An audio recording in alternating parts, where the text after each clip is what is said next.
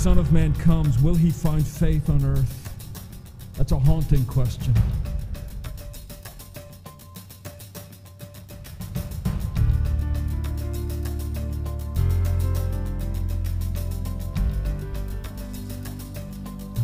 Trust you have your scripture open in front of you to Galatians chapter 5, verse 1. As we look at this text, we've just about coming to the conclusion of Paul's main argument, if you will, regarding the injection of something else to be added to the gospel. And so we come now to Galatians 5:1. In many ways, verse 1 is the theme of the entire book of Galatians. All that he has said is wrapped up in this verse. Look at it with me. It says, "For freedom Christ has set free."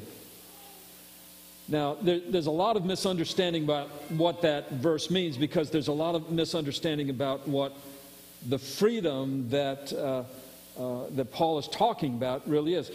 Some folks have the idea, well, it's just general sort of generic freedom. It's the ability to do what you want. Our American society worships that kind of freedom. The notion that whatever you feel like doing, you can do it. Whatever you have a desire or a hankering to do, that you're just sort of obligated to do that. And so we have this sort of wild idea about freedom in which everybody gets to do whatever they want. If you want a biblical phrase for that, everyone does what is right in their own eyes. Everyone gets to decide what is good and what is not good, and so they live according to that. This sort of generic idea of freedom. Others have said, well, no, this is Christian freedom, so for freedom, Christ has set us free, and what that means is that Jesus wants us all to just be liberated into the full expression of our humanity, and so that we all just sort of get along together, and kumbaya, which is an ancient word meaning freedom. So there's sort of this notion, this generic notion of freedom. What I want you to know this morning is that in this verse, for freedom Christ has set us free, there's a very small word. It's so small that it didn't even get into the English. It's just in the Greek. All right? Small words are important. Small things can be very, very important. My old car was mentioned. Well, even before that old car, there was another old car, and before that, there was my first car. It was a 69 Ford. It was a Galaxy. Okay, you never heard of it because it was one step below. It was a Custom. That's one step below a Galaxy. So, but it was a nice car. Had a 390 Y block V8 engine. This means nothing to some of you, but I'm just reveling in the thought of it. You opened the hood and you looked under it, and everything was there, just like the auto shop manual said in your high school auto shop. Everything was the same color as the auto shop. The block was blue, and and all those kinds of things. And so I could work on this car. There was like enough room there for an entire congressional district to assemble, and you could get in and you can work in it. So that was the kind of car. It was 3,700 pounds of Detroit steel, and I loved every bit of it. Well, I had spent the afternoon tuning up the car, and all right, somebody explain to the younger folks what changing spark plugs means, and gapping the plugs, and setting the points. Nobody remembers this, setting the points. This car had something called a distributor, which was a very fine thing to have. We don't have them anymore. But anyway, there's a very fine car. So we spent the afternoon and we tuned up the car. My friend and I were driving back to the house, and the car just quit. Just like that. Nothing. It wouldn't cough. It wouldn't sputter. You turn the starter and that's it. It just wouldn't do a thing. I didn't, but my friend was really good at this. He tracked it down. You know what it was? There is a 1/4 inch set screw in the distributor plate. You don't need to know what it is. All you need to know, it's about the size of a frozen pea. That screw had stripped out, and so the distributor plate closed up. Nothing was happening with the points. In other words, you could have just turned the key, you were blue in the face. Nothing was ever going to happen in that car. 3,700 pounds of Detroit steel stopped by a little tiny screw the size of a pea. That's how important small things can be. That's how important this small word is in the Greek text. Like I said, it was so small that it didn't even make it into English. But if you were in first semester Greek class and you were translating this verse, first of all, congratulations, you were ahead of my first semester. But with your schoolboy Greek, you're translating. You would have found this word. It would have been the first word in the verse, and it's the word "the." The word "the." And so you might translate this, for the freedom Christ has set us free.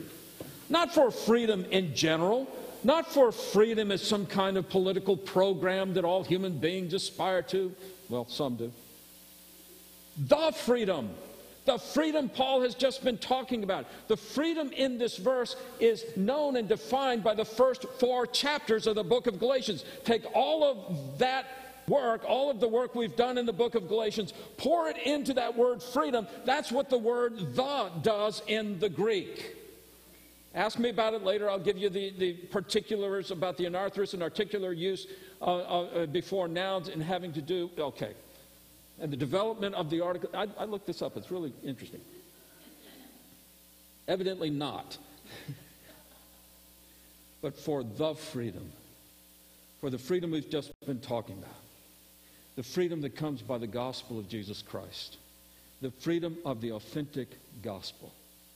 Not just a generic freedom, but specifically the freedom we have in Christ. It was just vitally important to Paul that you understand that it is for that kind of freedom that Christ has set you free. It's a freedom that's defined by the sovereignty of the Father. At no point does God abdicate his throne. Never, ever does God say, "I'm tired of being Lord of the universe." God never, ever takes the position that, well, I'll just regulate my corner of the world and you can have your corner of the world. God is absolutely sovereign. And when we have freedom, it is under the sovereignty of God. That means it's a freedom defined by who God is. It's a freedom that is in conformity to the will of God. You see, we were created to glorify God, but we cannot do that. We don't even have the desire to glorify God. God has to, by his grace, give us the desire to glorify him. And when he plants that desire in your heart and it becomes an overwhelming passion in your life that you want God to be honored and his name to be exalted, then when that desire comes into your heart by the work of the Holy Spirit, then you are set free to be what you were created to be, one who glorifies the Father. That desire must be put there. The ability must be put there. We don't have the ability to glorify God the way he deserves. We don't have the words. We don't have the insight. We don't have the mechanisms. We don't have the wherewithal to give God the glory he deserves. But by his grace, he gives us the ability, the Holy Spirit in our lives, so that we can glorify him. The freedom that we have under the sovereignty of God is made able by the work and the grace of God. And then we are given the opportunity to glorify God. We are given occasions in our lives, throughout our lives, and in the course of the day, whereby we might glorify him. That opportunity is given to us. So our freedom is the work of the grace of God in Christ Jesus. For that kind of freedom, Christ has set us free. For that freedom that has been won for us in the authentic gospel, we have been set free. Now here's something of how it works. Some of us get really impressed with religion. Religion seems to be like a good thing. It's a noble enterprise. It starts a lot of hospitals and schools. It seems to do charitable work. It's a worthy cause kind of thing. And so we get very impressed by religion. And then we get impressed by the rules of religion. The rules that say, well, if you go to church and you say your prayers and memorize some Bible verses, maybe do a couple of mission trips and projects and things like that, then God will love you and then God will bless you and your life will be okay and nothing bad will ever happen to you in that sense. And so we fall in love with religion because it seems to us a way that we can make God work for us and do what we want him to do. That's why we like religion. That's sort of the human condition. But the problem with religion is it's all about our manipulating God rather than God changing us and conforming us to him. That's the problem with religion. That's why Paul was so upset at these people.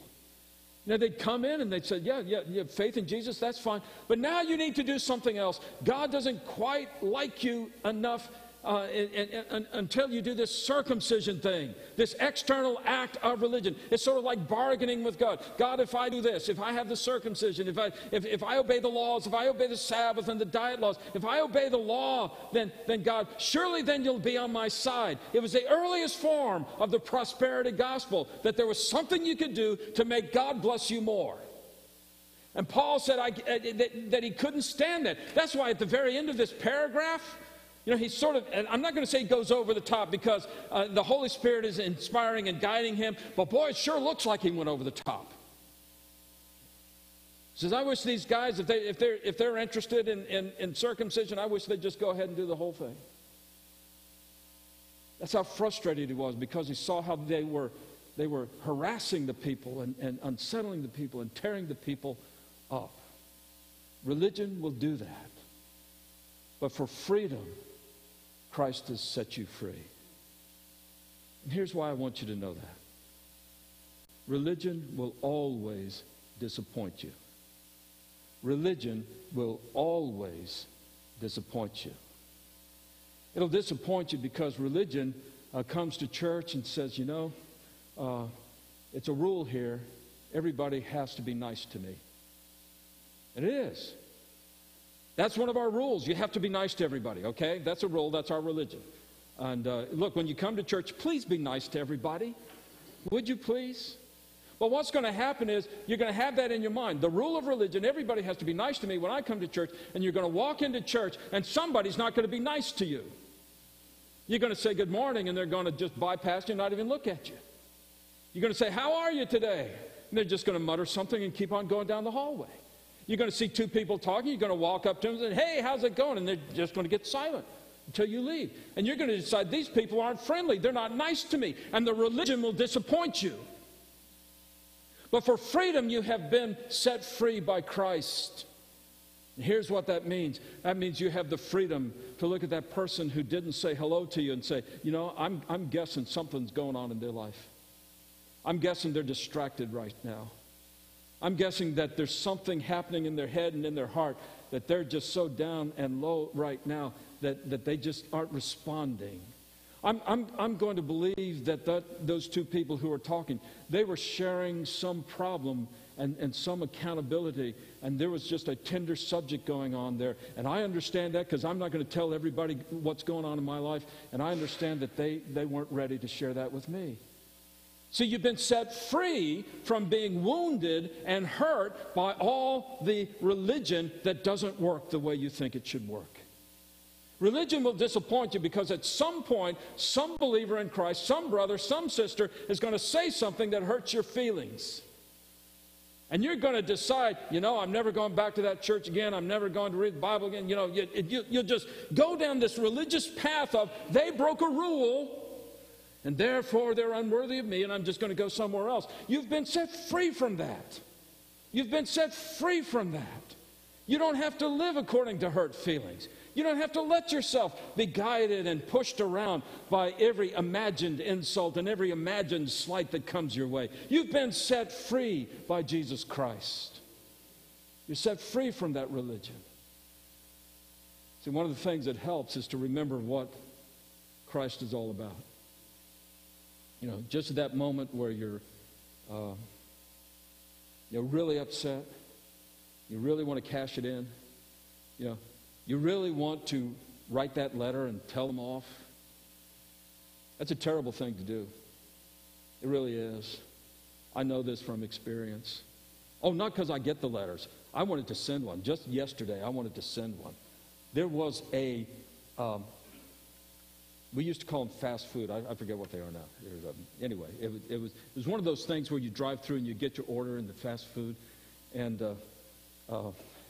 so after I pulled out of the Golden Arch, I wasn't going to mention them, but I pulled out, I got my order, and it wasn't right. It wasn't right. I want to tell you how bad it was. It was terrible.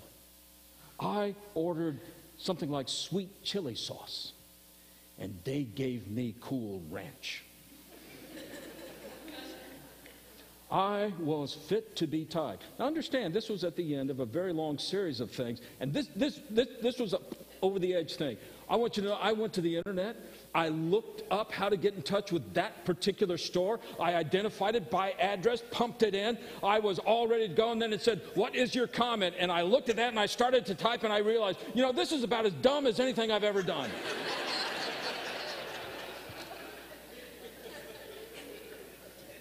And the Holy Spirit kept me from making an absolute idiot out of myself in front of somebody I never knew.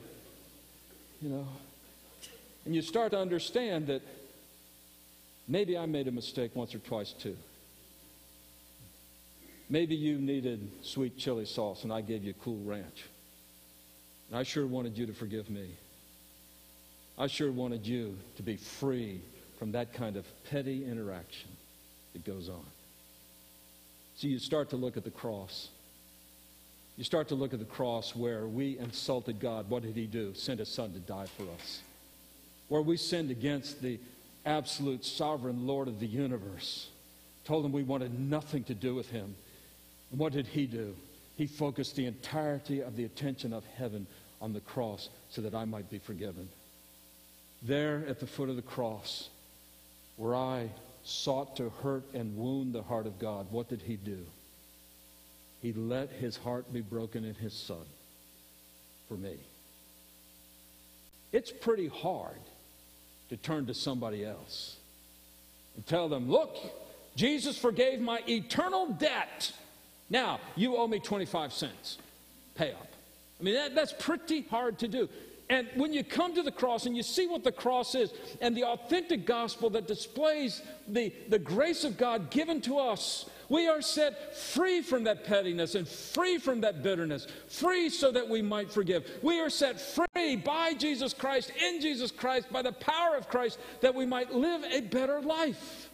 This is why I want you to know the authentic gospel. You don't have to be shackled and enslaved to religion. You don't have to be shackled and enslaved to your sinfulness and willfulness. You don't have to be shackled and enslaved to this constant keeping score about who has done me wrong and how can I get even. You are set free from that, and you don't have to bear it any longer.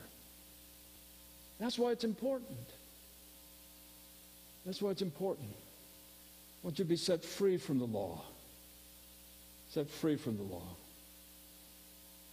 You see, in my better moments, my faith has found a resting place. My faith has found a resting place. And it's not in some religious device. It's not in some religious practice. It's not just if I pray more, or I read my Bible more, or I witness more, or whatever it is. It's not in some religious device that is going to manipulate God into loving me more or blessing me or somehow. My faith has found a resting place. It's not in some religious device, and it's not in some religious creed. We believe the Scriptures as our sole guide of faith and practice, but there are some wonderful statements of what the Bible teaches that just bring it all together and summarize it in a paragraph. And they're marvelous statements, but my faith is not in some man-made creed. I trust the ever-living one, and his wounds on the cross for me shall plead. Folks, I don't need any other argument.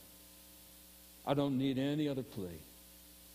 It's enough that Jesus died, and that he died for me. That sets you free. For this freedom in the gospel, Christ has set you free. No longer enslaved at all. Well, I want to honor your time this morning. Evidently, I have a whole sermon for next week.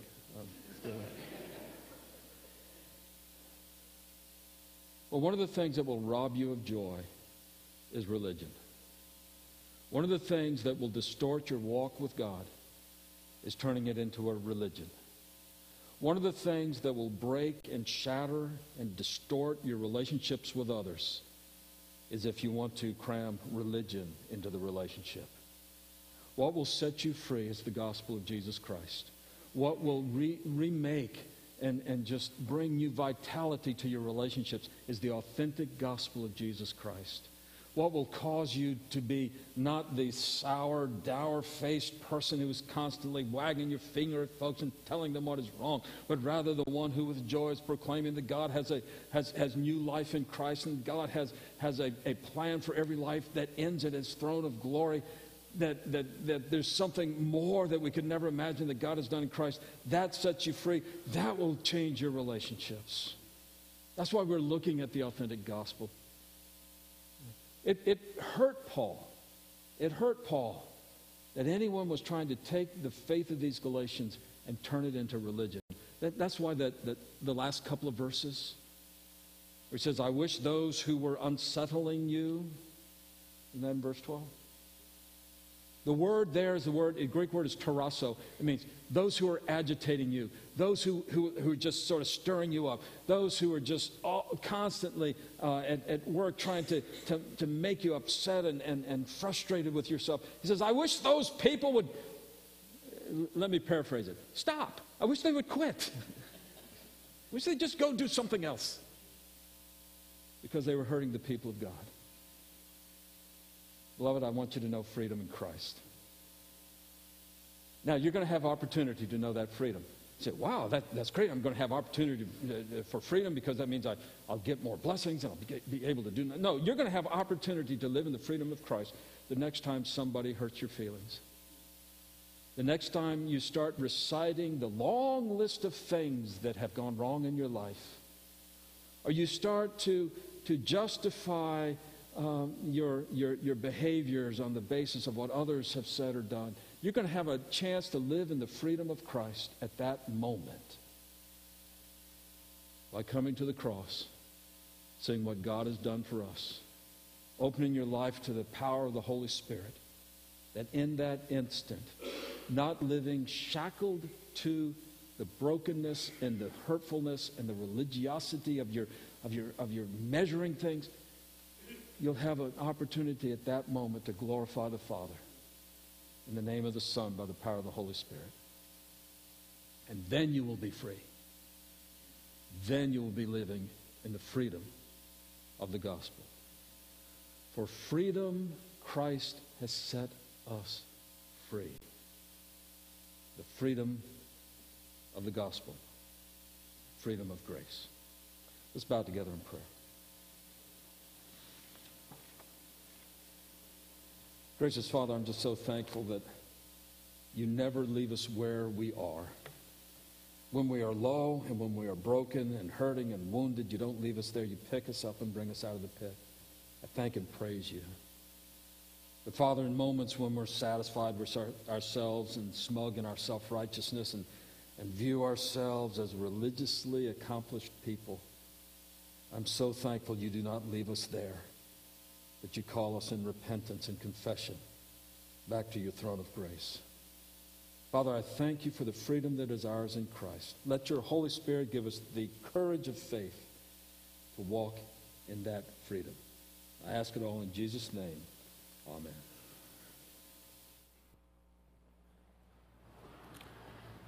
Let's stand together as we express our great, great faith as we find a resting place. If you're following along in your hymnal number 528, 528.